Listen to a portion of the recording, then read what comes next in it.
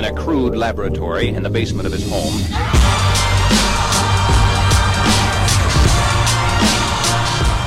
Welcome to the CEO Rater podcast. It's your host, John Mayetta. If you enjoy this podcast, please leave us a 5-star rating. Write us a review. It makes it easier for new listeners to find us on Apple's platform and all the other podcast listening platforms. I'm going to jump around a little bit today in technology land. We published a piece yesterday, a very short note. Just 3 M&A ideas. Spaces that I used to play in. One is Ansys. If you know Ansys, they are a software simulation and design company. Play in the broadly defined CAD space. You know, what Ansys does is a bit unique. I'm not going to go into detail about the company. I'm going to assume you know it. If you don't, you can read about it. Ansys is one that I've always thought for years would make sense for SAP to acquire. And SAP is in the middle of digesting an $11 billion acquisition, I think back in November that they announced. So they're not going to acquire Ansys anytime in the next number of months. But I think in the next 24 to 36 months, you could see SAP swallow Ansys. Ansys would make a lot of sense for SAP's product portfolio, SAP being an ERP company. SAP has a significant footprint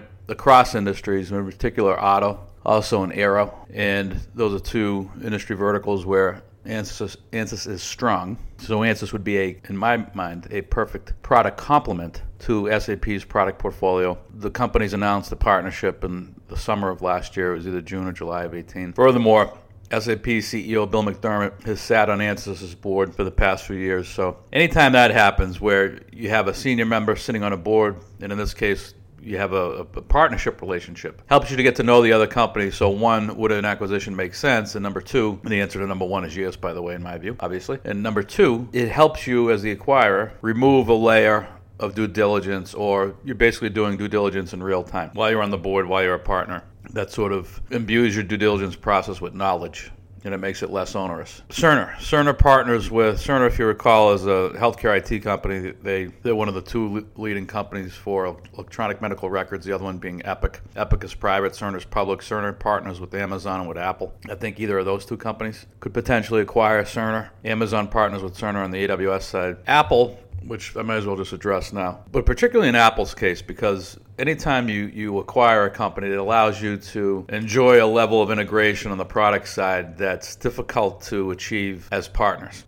And I think if you have a combined Cerner-Apple, that EMR on the phone, you could do some things from a feature functionality standpoint, from a user experience standpoint, that may be difficult to achieve just through a partnership. And this would fit into Apple's strategy of providing services, which makes sense. We've been negative on Apple. I was negative on Apple the day Tim Cook was named CEO, knowing that he was a supply chain guy, an operator, not really an innovator. And you could say, well, there's a whole bunch of innovative people below him. But he just had a talk. Tim Cook just had a sit down with CNBC with Jim Cramer a couple days ago. And you never get super deep. And I, to be honest, I've watched Jim Cramer maybe 5 or 6 times in my life. But with those programs, even with a 15-minute sit-down, you never get terribly deep. It's still a lot of company speak. And Cramer was asking Tim Cook about innovation, and Tim Cook said, our watch, the growth in the Apple Watch outpaced the growth in the original iPod, and so on and so forth. And I thought a lot of Cook's responses were indicative of somebody who's not an innovator. In other words, his response to Cramer's question, Cook was comparing apples to apples, a device category in 2018, 2019 versus a device category in years past. But apples to apples, where if that was Steve Jobs, he would, number 1, they wouldn't be having that discussion. Number 2, Jobs would be asking his people, what's next? Not necessarily what consumer electronic device is next, although the assumption is that would be part of what's next. But it's open field. Anything could be next, right? What is tomorrow's device going to look like? Is it going to be a solid piece of metal, ceramic, this type of thing? Or will the form factor completely change? Foldable, bendable, rollable? Does it have to be something that's tangible? Can it just be a voice command with ambient AI, as my friend Satish would say, where you could just say, call John Mayetta, the way in which we speak into our voice-powered, AI-powered devices today. But having the AI just kind of being everywhere, embedded in your surrounding, as opposed to having to give that command to a device that's plugged into the wall, right? So just the way the brain of somebody who's an operator works versus the brain of somebody who's an innovator, it's a completely different thing. So point being, Tim Cook may be thinking, hey, wow, we're really pushing the envelope at Apple. This is the stuff we're working on is amazing. Whereas to the rest of the world, or to much of the world, what Apple's done as of late has been incremental improvement. It hasn't exactly blown our socks off. So that's why for the past couple of years we've been writing at Tech Today, and I've been talking about Apple on this podcast in a negative way, not so much in terms of the valuation of the company per se, but in terms of product unit growth. It was clear that it was going to stall. It was clear that unit growth would stall and go south when you started to see consumer devices, particularly phones, like we've mentioned on the podcast previously, OnePlus and others, that offer almost all of the feature functionality as does the iPhone, looks just as pretty, if not slicker, at a price point that's 20 to 40% lower. So it's obvious that those phones would have an audience in various parts of the world, and that audience would capture unit share from Apple. The implication being when that happens, the stock would roll over a bit. But our commentary was more on product innovation. So I think when we look back at Apple a couple of years from now, a few years from now, 10 years from now, 100 years from now, it doesn't matter. But when we look back over these past few years, we'll look at it as a period where Apple did a great job of seeding the market with devices. Sure, unit growth slowed in 2017-18. Great. But at the end of the day, we'll look at this period as a seeding period. Now that you have, I don't know what the latest count is, I haven't seen it, but billion-plus devices in the marketplace that are active, Apple devices. Now, it's obvious to me that the what's next is how can we leverage those active devices. Sure, some of it will be upgrade to new devices. But beyond that, what's next ought to be what services can we attach to those devices.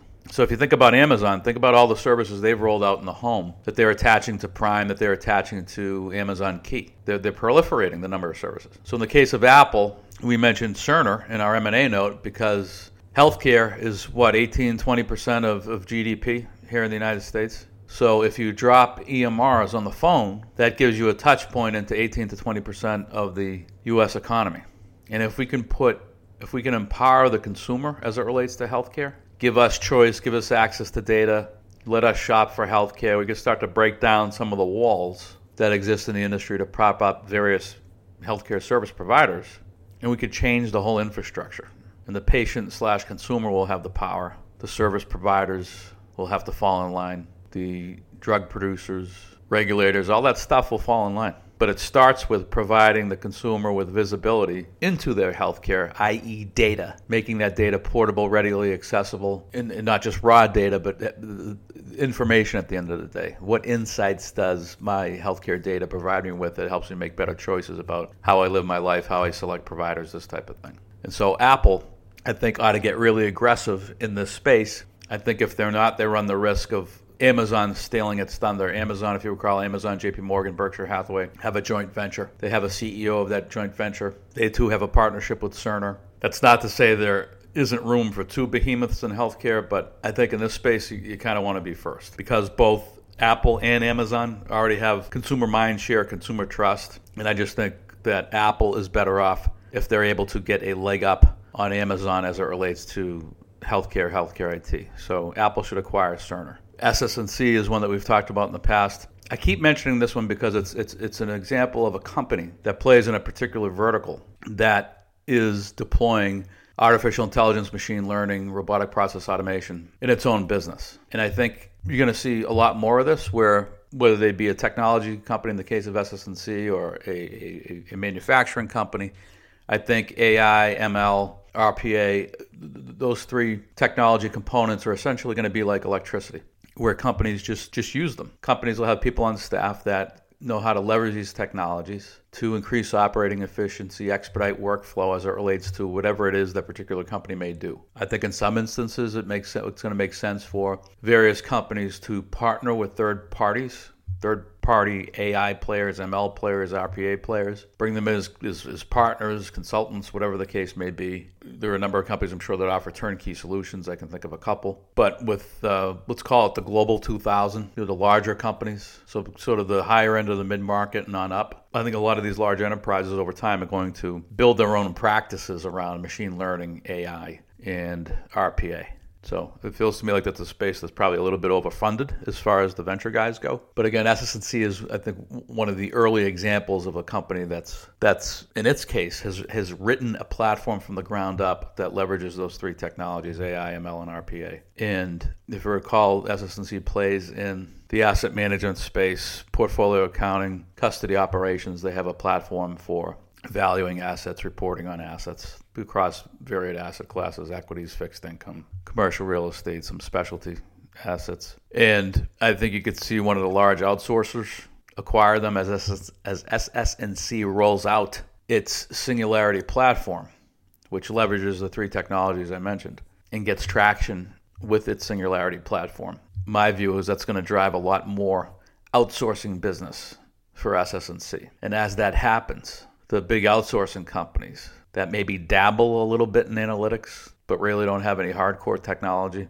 So if you think about the big Indian outsourcers, if you think about Accenture, I think SS&C is a target that they'll take a look at. I also think Intercontinental Exchange, ICE, ticker ICE, ICE, if you know those guys, they own, I forget how many global exchanges now, if it's 8 or 12, whatever the number is. But they have a data services business. They've talked about data being key to their long-term strategy. And hey, if you want to stay in the capital markets and you're hunting for assets that are data-rich, sort of non-discretionary technology, you have to strike an NAV if you're a mutual fund at the end of the night, and you need technology to help you do it, which is what SS&C does in large part. Then SS&C is sort of an obvious one to me if you're ICE. So those are the sort of the three M&A ideas that we just wrote about at techtoday.com on yesterday.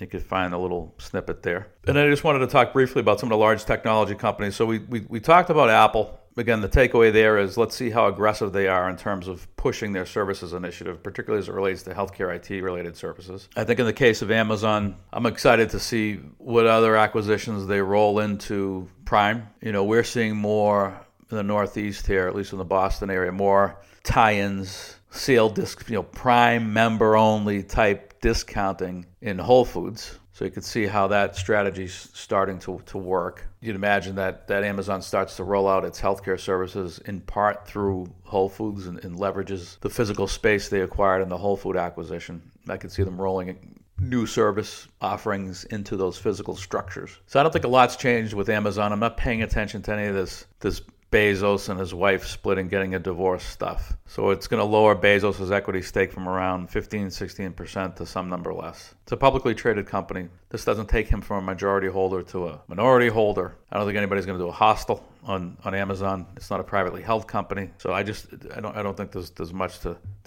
see there. I'm more interested in seeing what other services are they going to roll into Key and attach to Prime and attach to AWS. I think they've already got a broad product portfolio that ties back into AWS and Prime, and those things will continue to grow. So with Amazon, I don't think the question so much is what's next, the way it is with Apple. I'm curious to see what they're going to do in terms of new services and things like this, but it's not as important to the story if you're an investor. They don't have to roll out 20 new discrete services this year in order for the story to be a success. They can leverage what they have, refine what they have, market what they have. So I think it's kind of the status quo at Amazon. Microsoft is Microsoft. I think they're doing interesting stuff with the Azure platform and open sourcing their machine learning and AI capabilities and trying to get more third-party developers to embed Microsoft AI and ML technology into those third-party applications. So I think their strategy is steady as she goes. And I like what they're doing. With Google, I think the takeaway there is largely around how can they continue to leverage AI and machine learning across devices, attach services to those devices, sort of the ambient AI phrase that I used earlier in the podcast. How can they push on that strategy? I think it's going to be, I think Google is going to face some pushback with regard to their G Suite and growing that in the workplace. I think there's a significant opportunity in the SMB market, particularly at the low end. We use it. I like it. But next week, if we started to have a discussion about an M&A scenario, we wouldn't be sharing data and documents through G Suite because Google indexes all that stuff. We'd have to move on to a Microsoft platform or a virtual data room or something like this. And I think that's where you get pushback with Google. They're indexing everything. And so to the extent you have private documents, I'd be interested to see, I don't know what G Suite does to address healthcare in terms of storing healthcare records, because there's a whole, you have the HIPAA regulations around that. And so I'm just curious. I don't know the answer. I wonder if hospitals and healthcare organizations don't use Google for that reason, if Google is sort of banned and all those guys are on Microsoft or green screens, whatever the case may be, a combination of both, or if Google has a HIPAA-specific compliant solution for healthcare. But I know for a fact a lot of financial services companies don't use Google for that reason because they don't want their proprietary data and information being indexed by the platform. So I think G Suite has some resistance in the marketplace. But I think as far as AI and machine learning go, Google is the clear leader. And so with them, I'm really interested to see additional devices for the home. Do they start to play in connected appliances? To me, they need to get a little bit more aggressive with respect to devices for the home. They have Nest, but push it more, market it. But it just feels to me that Amazon has done a better job of messaging with its Ring product line than Google has with Nest. And so I haven't seen unit seal comparables or things like this, but that's just my impression as a consumer. And then look, Facebook, I'm not, to me, they're not in the same class as Amazon, Microsoft, Google, Apple. They've got their issues to deal with. They need a next act. And to me, I've always felt that the social media guys, whether it's Twitter or Facebook, the answer has been two things. Media. So how can we get more media on the platform? Live sporting events, all types of media. Right? So go out and acquire a movie studio, because if you don't, Amazon's going to, because they're aggressive in that space as well.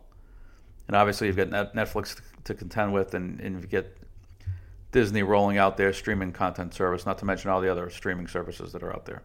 AVOD and SVOD. Advertising-based video on demand and subscription-based video on demand. So content's one solution, and then the other one's got to be, in my view, payments. Whether you're Twitter, Facebook, and I know they have that capability, but push it harder.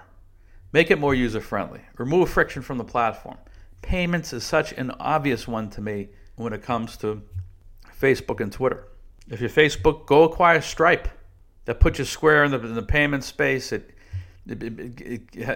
gives you a big footprint on the fraud detection side of things, not just payment acceptance. If I were to add a fourth one in there, that would be probably the one I would add. Acquire Stripe, acquire Square if you're Facebook.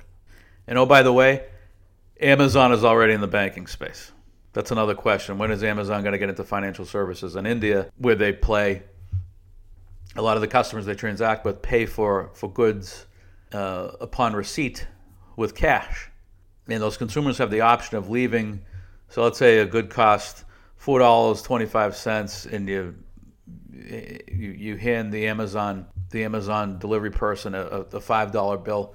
You have the option of leaving that incremental 75 cents in your Amazon account. So that's a depository business as far as I'm concerned. So they already play in banking, and they will grow that business. That's all for now. I'll see you next time.